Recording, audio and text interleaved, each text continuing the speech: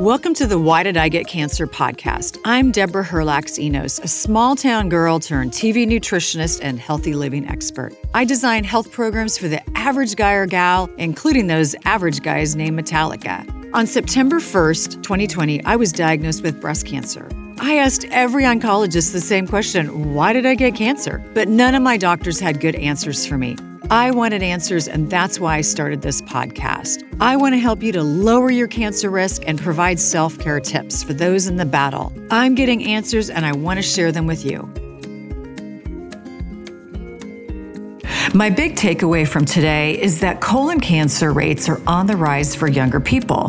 According to Keith, he thinks it's driven by a lack of activity. Maybe younger people are gaming more. They're just not walking. They're not riding their bikes.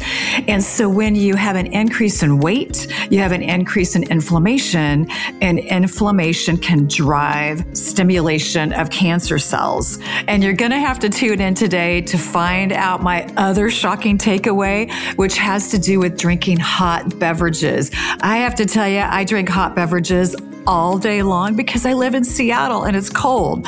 So you got to tune in to hear the rest of Keith's tips. Okay, Keith Bishop, retired pharmacist, clinical nutritionist, and wannabe cowboy. Do I have that right? Well, yes, I do cowboy work. I ride horses. I have horses. So I've kind of converted from the city life to the country life. You sure have. And we're going to jump into so many things because I have to tell you right off the bat, you kind of pick on some of the foods that I love in response to, can some of these foods contribute to cancer risk? But we'll jump into that in a second. But what I want to ask, you've been in the health field for 30 plus years. Yes, since 1977. 1977. How have you seen cancer rates change? Or the cancer landscape, we'll call it. How have you seen that changed since the 70s? There's more understanding and earlier diagnosis. It's not so much of seem like a late stage. Not quite as bad. So used to be colon cancer. It was like, oh no, that's serious because nobody was getting a colonoscopy and not following through with the doctors and things like that. Now that the screenings are more frequent, and even in senior adults, the colon cancer risks are going down. Breast cancer, I think the rates are going down a little bit, and so that's good news. And but overall, it's not that much of a change. I think it's still kind of flat because we have some other groups, like some young people, that are getting more cancer now. Mm-hmm. Yes, you and I had a little bit of a discussion earlier about that. So it seems like colon cancer's on the decline for older folks like ourselves. Yes. But it's increasing in younger folks. So can you speak to that a little bit? Sure. I believe what's happening, and when I kind of look at the younger people that I work with and grandkids and great-grandchild, their life is quite different. And so what they eat and their activity level. So I remember, when I was a kid, I had to walk to school in the snow, uphill, barefoot, poor kind of things. So, but it's quite different now because everybody drives everywhere. And I did have to walk to school. It was 1.5 miles. I did have to walk to school or ride my bike and things like that. Well, now everybody drives everywhere. Mostly they're not as active. They're doing a lot more gaming and computer type activities and sitting. And that creates excess body weight along with the food issue I'll get into in just a second. Increased body weight, which creates inflammation. And inflammation is a cancer driver.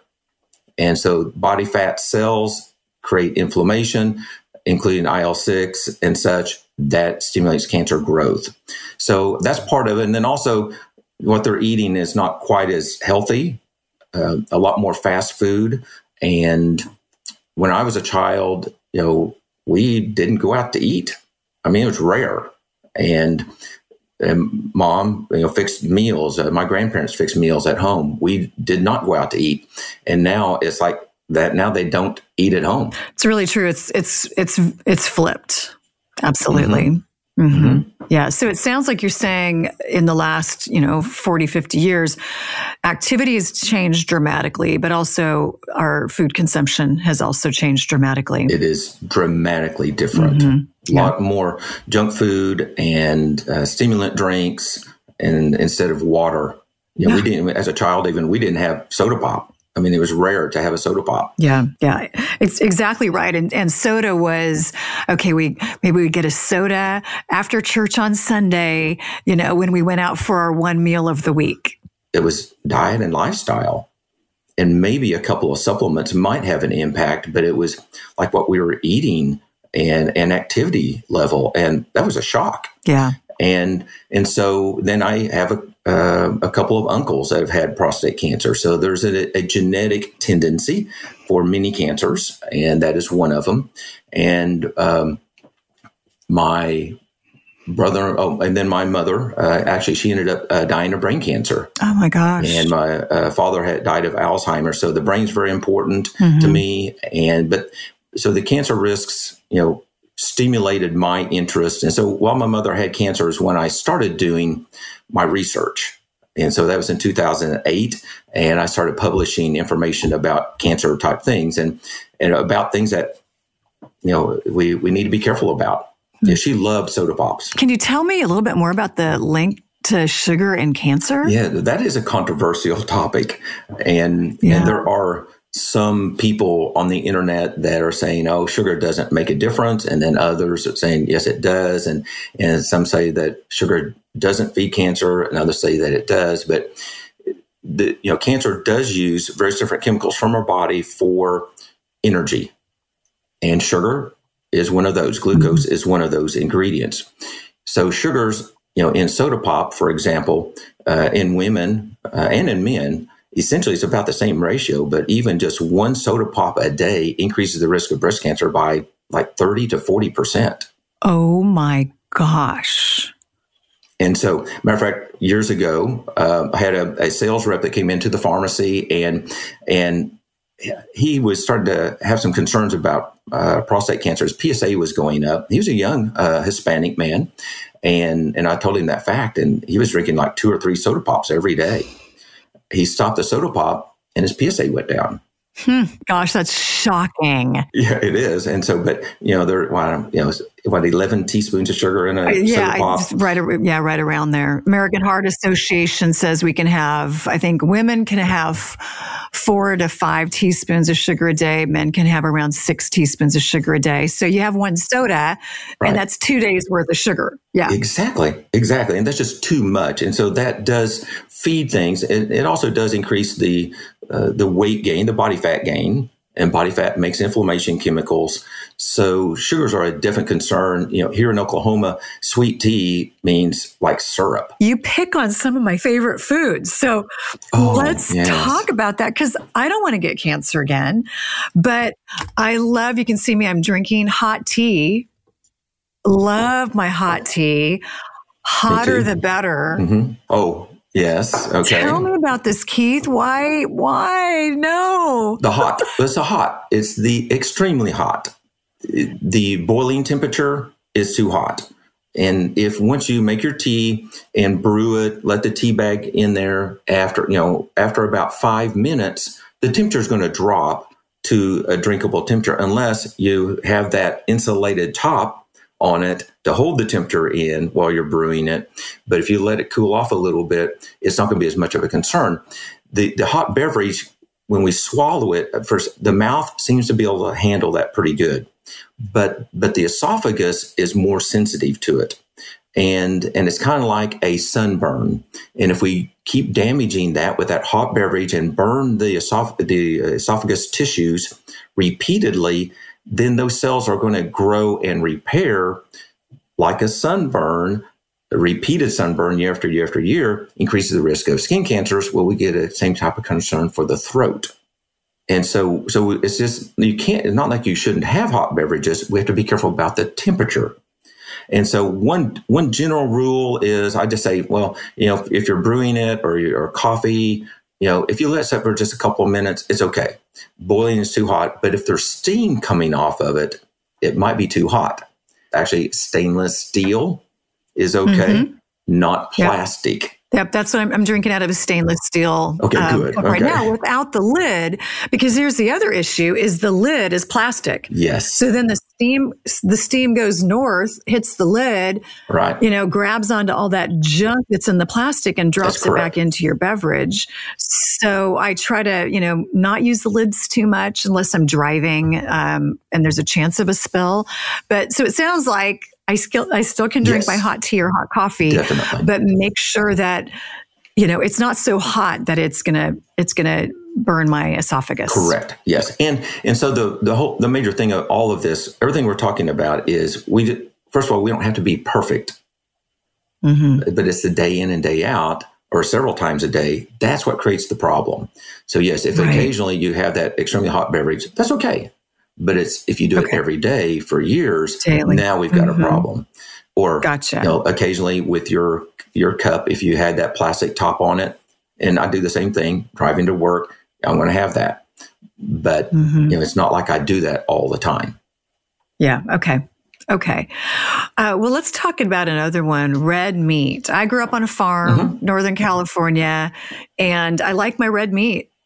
Yes. And my potatoes. That was our Sunday night dinner. That's right. And so I was raised the same way, in Oklahoma. It's oil and gas and cattle. That's our income, for the state. And matter of fact, the red meat, is a risk factor. It's not like you have to be perfect on this, but red meat itself is a risk factor. It may be due to chemicals that can be in it. So free range is the preferred choice. That's what I do. And it's not like I avoid red meat, but I don't eat it every day. And then in the feed type things, they often will give estrogens to create a faster weight gain in the feedlots. And so that creates tissue growth and fat marbleizing in the meats, tissues. So if you can get free range, that's going to be the best option. But probably one thing that's probably even more important is usually that meat is often cooked to done. It's grilled at a high temperature. It's charred, and that browning and charring and blackening, that's cancer-causing chemicals, hydrocyclic amines and polycyclic amines. And genetically, for some people, and matter of fact, myself, a genetic test, that is a risk factor for me. So therefore, I don't avoid, but I limit. And then also, when I do cook a steak, I cook it at a very low temperature, turn it frequently. We marinate it with herbs like rosemary and such. Rosemary can knock the risk down of the carcinogenic. Yeah. It really can. And so we'll do a marinade of that and be very careful about the temperature and eat it medium rare. And because if it's overcooked, that is a major problem. So there's one other thing. There is a sugar in meat that might be a contributor factor. But I think that really it's the fact that the way the meat is cooked at too high of a temperature might be the major factor. So it's not just grilling outside, like I'm talking about, but even pan frying or browning, anything, or oven and broiling. So anytime you over brown anything, we're actually running into a risk of increased cancer risks. Okay. So perhaps it's not the red meat itself. It's the cooking process. Yes, and the growth process. It sounds like with growth hormones and the estrogen, which is never a good thing coming into your body from a protein source. Right. So we have potatoes.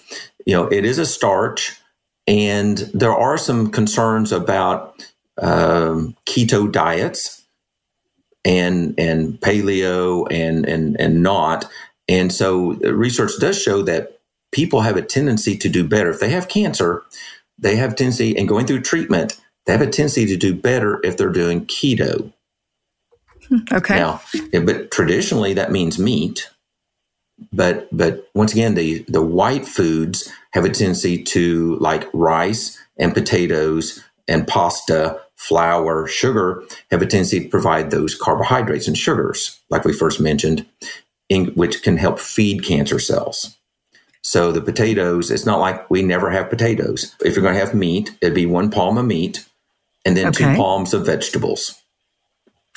Great. That's enough food to get you by for 3 or 4 hours without creating excess weight gain or body fat gain, and provide all the basics. If you're vegan or vegetarian, you can definitely do legumes, but it takes at least probably more like 2 palms of legumes, and then you still got 1 more palm. So in my mind, anytime I'm eating, I'm thinking about that 3 palm rule to keep from going overboard. Yeah, I love that. Okay. And eating slower too. Yes, that makes a big difference. Yeah. It takes 20 minutes to get full. It does. And so whether you're eating just a plain green salad or if you're, eating, meat, it takes 20 minutes to get full. Yeah. Yeah, it does. Yes. And so it's also, my dad, bless his heart, he used to talk about my husband and how fast my husband eats, because my husband was in the Army, and he said, you don't have much time to eat. So you just kind of inhale, and he's working on it. But it's funny when I eat with him, which of course is every day, I find that I kind of start to mimic how he eats. And so I have to slow down, kind of center myself, put my fork down between each bite, or at least, don't keep shoveling. And I feel better when I don't eat so fast. I've had issues with digestion. I've had GERD before. I was diagnosed with Barrett's esophagus. So I need to be careful of, my digestion. So I do a lot of great things to support that, and eating slower is one of them. And the social aspect is important too. So if you're with people and visiting, it's easier to go slow. That's really true. Yeah, that's really true. Well, you bring up another topic about how much liquid you should be drinking. Tell us about that. Well, yeah, especially with your digestive issues. And so the stomach, if you really look at it, and at my desk at my office, I have a picture of a stomach, or a model of a stomach on my desk. It's the size of your fist. Your stomach is not very big. And if you eat your 3 palms of food or more, and you add a lot of liquid in, now your stomach is expanding. So a few things are going to happen. And one could be increased risk of reflux, because your stomach's only so big. It actually is kind of like a muscle. It is a muscle type tissue. And if you bend over, move a certain way, it's just going to have a tendency to squish up into the esophagus. And the esophagus is not made for acid. And the stomach is. Now, the stomach is hydrochloric acid manufacturing plant. It's supposed to be there. It can handle it. And matter of fact, when that acid is there, the cardia, the top part of the stomach, and the lower esophageal sphincter, both of those close to keep food from coming up into the esophagus and creating the reflux issue. But if you drink too much water, you dilute down your food, your minerals, and the acid in the stomach. So now you're not going to absorb your nutrients as good. You're going to have a greater risk, therefore, of also refluxing. And water is also, it is basically acidic, doesn't have very many minerals in it, so it's going to have fewer minerals. So yes, we only should be drinking enough liquid to just get our food down, and that's it. And you can have that water at another time of the day. An hour or two after you've eaten, you should have digested your food. It should be gone and emptied out. If you're still bloated, feel like food is still sitting in your stomach, you probably don't have enough acid and you're not digesting things right. So it should empty out and such. So, but 2 hours after a meal, go ahead and get the rest of your liquids in.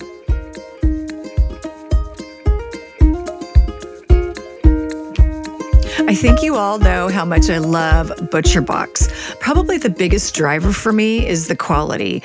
And I love that ButcherBox focuses on small family fisheries, so they know who's fishing for the sockeye salmon. And they also focus on small family ranches where, again, they visit these ranches and they know that these animals are being treated humanely. And that is probably my biggest driver.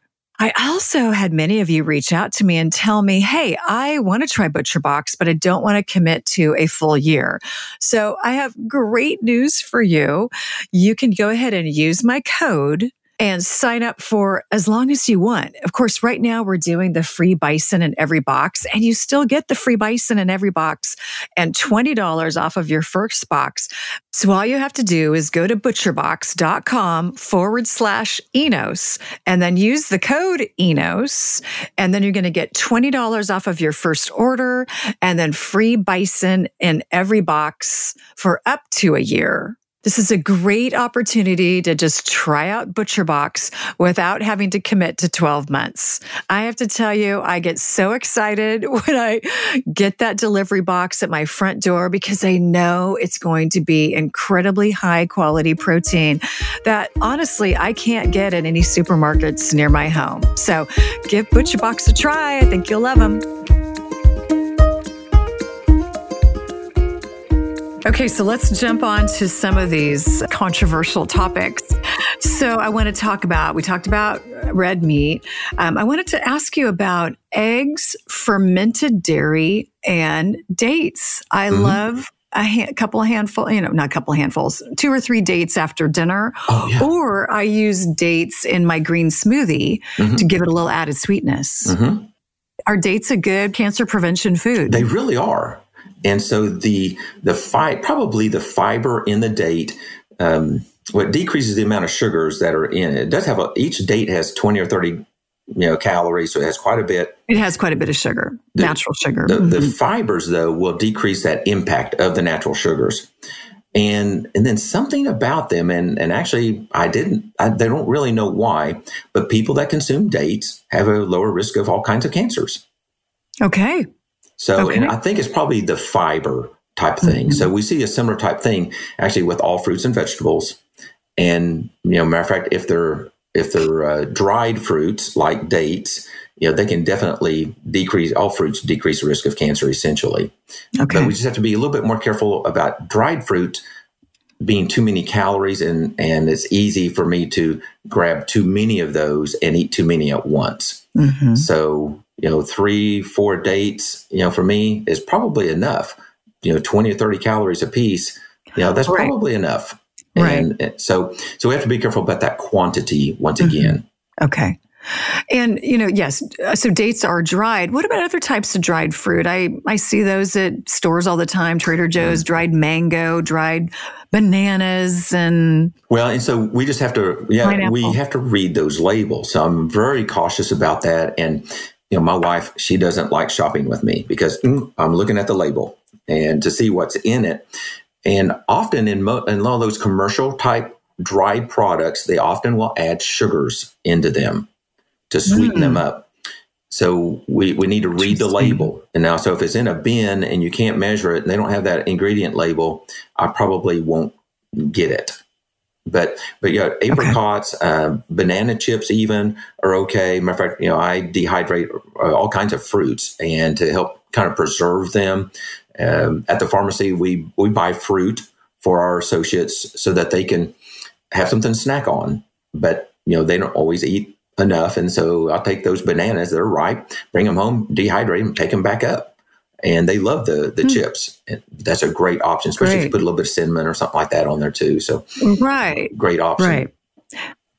Isn't there another chemical that's sprayed on dried fruit though to preserve it? There can be, yes. And I have to admit, I'm not sure. I'm not sure what that is. So I know. I'll look it up and I'll tag it in the show notes because that's one of the reasons why I don't buy dried fruit other than dates is because it's been sprayed with something and it's a chemical. I mean, I try to just avoid as many chemicals as possible, but sure. Limit as much as possible. Right. Exactly. We can't be perfect, but we need to do the best we can when we can. Okay. Let's talk about fermented dairy. And give me a couple of examples of fermented dairy. Well, cheese. Oh, okay. Cheese, yogurt, things like that. So fermented means that they've added a culture to it, whether it be a bacteria or a yeast, mold type culture ingredient, and that actually eats away and digests the lactose typically. And in that process, it becomes thick. Cottage cheese, it becomes thick, lumpy, and in that process actually, for some reason, decreases the risk of cancers. And so there isn't a strong correlation for fermented dairy. Matter of fact, essentially no correlation with fermented dairy products. So whether it be the yogurt or cottage cheese or cheeses, I can't find any consistent issues. There's a couple of studies that may say, oh, there's a little problem. And then there's other studies saying that it's definitely not a problem. So fermented is okay. Since there is a little bit of a question about some of those, I definitely will eat some cheeses, but I don't do it every day. Okay. And so I try to limit that quantity. But we also run into the same kind of thing. Is it depends on the dairy source and potential chemicals that are, in the cows. Right. Or that are added in the processing. Exactly. Okay. Yes. Okay. Tell me about eggs. I love me some eggs. I've had eggs and I choose not to have chickens anymore. Rather, I've had chickens. I choose not to have chickens anymore. Really? So the eggs are they are an egg. And so they have growth factors that help that baby chicken to grow. And it's probably those growth chemicals in that has a tendency to stimulate some growth in our body, cancer cell growth. So, it's kind of like, well, and we haven't talked about milk, but we're going to. So dairy milk and eggs are food for babies. And they help those babies grow, even though they don't eat ideal, whether it be human babies or chickens. They don't eat ideal, but it's amazing how well they grow with those growth nutrients and how fast they grow.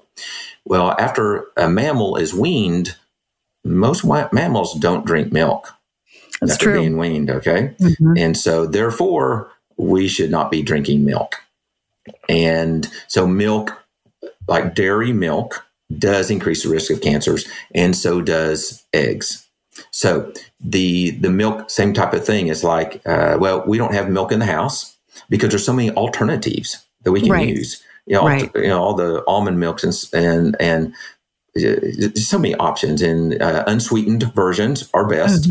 And you can add a little bit of monk fruit or stevia to it to help sweeten it up. And then if a recipe calls for dairy milk and you need the fats that are in that milk, well, you can add a little bit of olive oil into that and bake with that to help get that ratio, correct. So we really don't need to have milk to be healthy. That is true. Now, eggs, I'm having a hard time getting my head around it. What about, is there a difference between commercially produced eggs, big farm, whatever, commercial feedlot type of eggs versus buying them at my local farmer's market? I think buying them at the local farmer's market in more like a free range type thing, if that's what they say that they do, it would be my preference. And we are blessed, actually. So we do occasionally eat eggs, no more than once a week. And we get them from our friends that are in the country. The chickens are out running around, doing their thing and working, free range. They go in every night, lock them in, and keep the coyotes away from them. And so that's okay. But still, I think there's some growth factors. But then commercially grown, they actually add all types of growth factors, to the feed, and there's all kinds of chemicals. Same thing, no matter what the animal is, like salmon. Farm raised salmon, they're in a cage in the ocean and they have PCBs in there.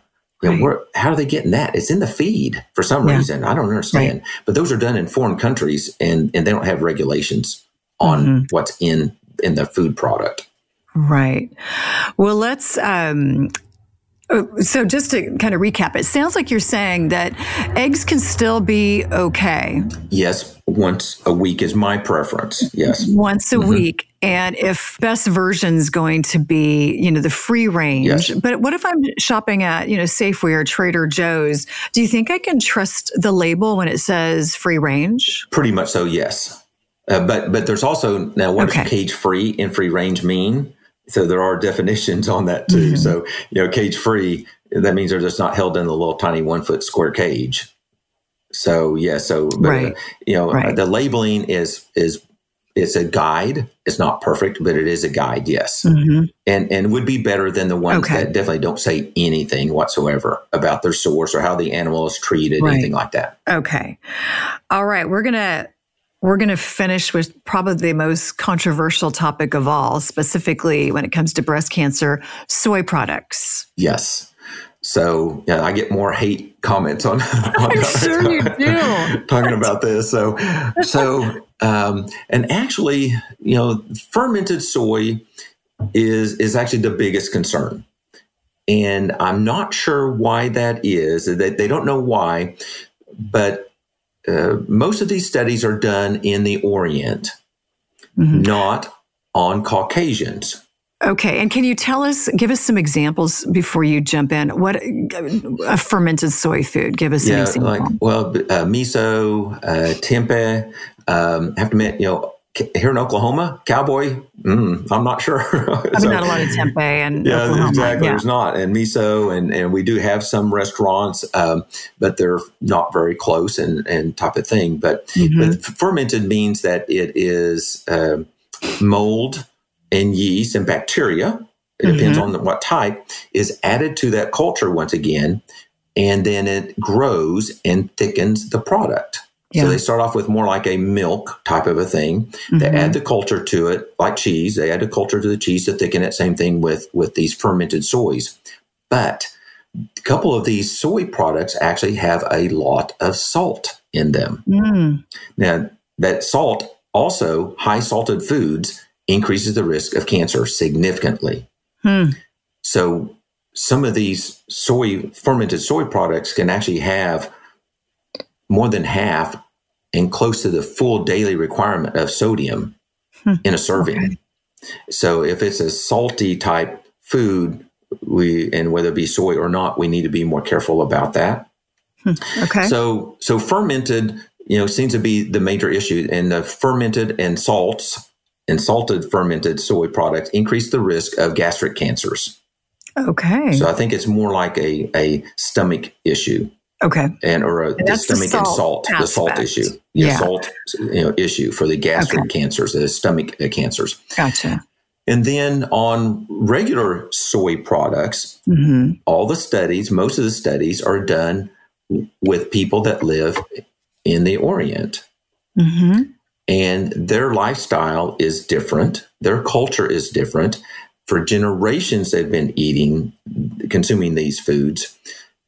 And there's very few Caucasian studies. So we definitely have to consider this, because there are also another factor. So it's kind of like a maybe a racial type thing, meaning some people are different, but also just where a person lives is different. So the ingredients, the active ingredients, which have some estrogenic type activities in the soy products, our body's bacteria in the gut actually change that into a chemical called equal. Equal is a hormone. And equal can increase the risk of cancers for some people genetically. But it's the bacteria in the gut that's creating the problem. So we used to think years ago, when this controversy was first coming up about soy, I remember when soy was great. Everybody should be eating soy. Right. And then they say, oh, well, maybe not.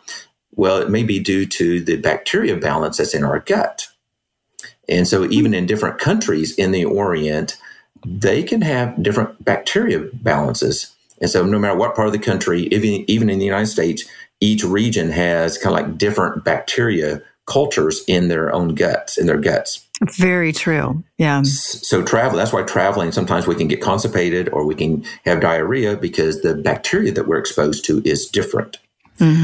So the end point about soy is that soy milk and soybeans and tofu consumed occasionally is not a problem. But it's not been well studied in Caucasians. Now, there are some studies showing in children, actually children born to women that did consume a lot of soy products. And I think this was a Caucasian study. The mom was consuming soy. She had a baby. The baby grew up to be an adult. She had more problems with her uterus, like uterine fibroids were worse. Oh. So, and it's typically estrogens that stimulate the uterine fibroids. So estrogens are stimulating. They stimulate the endometrial lining to develop. Progesterone is the more calming, anti-cancer type chemical, where estrogens are more stimulating and cancer-causing type chemical. So there are some unknown issues, associated with that. So therefore, when I go out and I have an opportunity to have a soybean product or in my salad or tofu, I do love the taste of tofu, and I will consume it. But it's kind of like the red meat thing. I'm not going to do it many times a week. So it is a great option. Yeah, it sounds like it continues to be a controversial topic. Yes. What I've heard also is that soybeans are the most genetically modified agricultural product in our country, at least probably the top 3. And so if you do consume soy, make sure it's always organic and try to eat it in its most natural form possible, which is going to be the soybean, the edamame. Mm-hmm. Exactly, Yes. And going for the non-GMO. Right, non-GMO organic. Mm-hmm. Exactly. That is the best way. Yeah, and that's the best way. Okay. Trying to find that is a challenge. So it's more like a health food store, or a higher end store maybe to find that. Right. I actually buy organic non-GMO soybeans at Costco. Oh, okay. In the frozen department. And so, and I do have a little bit of soy, a few times a week, and it's usually in the form of soybeans, and it's a snack. It's high protein, high fiber. There's so many interesting things about it. And I've read enough research that I think it's safe for me. Yes, I think it is. But once again, just not too often, not every single day. Okay. Is the main thing that in my mind. Okay. Yeah. Okay.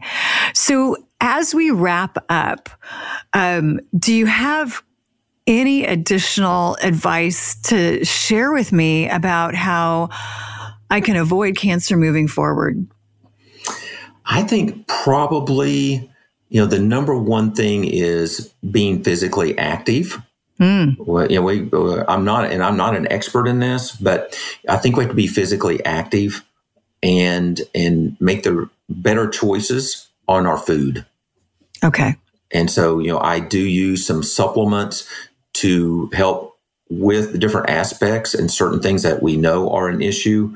It depends on stage of treatment and things like that. But we have to be more physically active, and we have to make those little changes, like that soda pop thing. We've got to be careful about that, the sugars, and be careful about overcooking the meat. Right. And so it's every little step that we can make decreases that risk. Okay. Yeah, that's really good advice, because I think about friends who love soda, and so can they go from 3 sodas a day down to 2? And then you go down to 1, or even sweet tea versus non-sweet tea. Can you do half and half? A great place to start. It's a great place to start. And so all progress is good. And baby steps are fine, because sometimes it is really hard to just rip the Band-Aid off and say, okay, I'm done with sugar. Right. I'll never eat it again. And of course, as soon as you make a statement like that, that's all you want is sugar for the rest of the day. Exactly. Yes. So I've been working on this since 2008. Yeah. And I'm not perfect. Yeah. And so I do enjoy these foods that we've been talking about, but we just can't do them all the time. Yeah, that's true. Okay, now I'm going to end one more time. Okay. I do this a lot, so you'll get used to me. We're moving into the weekend here. Can I have any alcohol? Oh, this is unfair. Actually, sorry, Keith. It's unfair. And the unfair is actually for you. And no. Is that actually, for some reason, women, even just one alcohol drink a day increases the risk of breast cancer. Okay. even one drink. So it needs to be a alcohol-free option. Okay. So it doesn't make a difference, even as we call the healthy red wine type thing. For women, that does increase risk of breast cancer. And there's some genetics involved in that. Men and women have the same hormones, same type of effects even, although guys don't have babies, but same kinds of effects. But men can have one drink without it increasing their risk of, whether it be for men, breast cancer or prostate cancer. But more than one drink does increase the risk of cancers. And there are certain types of alcohol that I'm more concerned about, and that's going to be alcohol. I haven't posted things about this yet, but darker colored or tinted alcohol, like bourbons and whiskeys and things like that, they're aged in burnt barrels. Oh, that is so interesting. Okay. So now, so there's those chemicals in that burnt. Exactly. Just like it might be on a steak that's, really grilled hot. Okay. So genetically, some of us have a problem with that. So I don't do those type of alcohol drinks anymore. Okay. Now, wine may also be a similar type issue. Some wines are also aged in some burnt barrels. So I think we have to be a little bit more careful if we have a history, a family history like me, or personal history about some of those burnt products and like burnt barrels, for example. Right. Fascinating. Okay, we could go on for another hour, but I just want to thank you so much for coming on Why Did I Get Cancer? You've really given me a lot to think about. And you still like me? Pardon? Do I what? You still like me? You still like me? I still like you. I still like you. But I think what's really important here is for people to do their own due diligence. You've heard this information and now do a little bit of reading about it. So I know that I really encourage you to follow Keith on Instagram. And so I'm going to tag you in the show notes. Because you publish a lot of, you publish the studies that you're reading. So I'm going to get a few studies of those from you, and we'll publish those in the show notes so people can see, all right, so here's his information about soy. Here's his information about fermented dairy or dates or soda and sugar. And I think that just allows us all an opportunity to just take a little deeper dive into how this works for your body, because everybody's body is different. It is. That is correct. Genetically, we're different. Yes. Okay. Well, thanks, Keith. Great chatting with you. And yes, I still like you. Okay, good. All right. Thanks for coming on the show. Okay. Thank you. Thank you for joining me today on the Why Did I Get Cancer podcast. I've got my shopping guide for all of my cancer self-care items in the show notes, along with information about today's guest and our show sponsors. And don't forget to subscribe to my podcast so you never miss an episode. Keep in mind, I'm not a doctor. I'm just a gal that got diagnosed with cancer and wanted answers. If you need medical advice, please be sure to consult with a medical professional. And thank you for listening.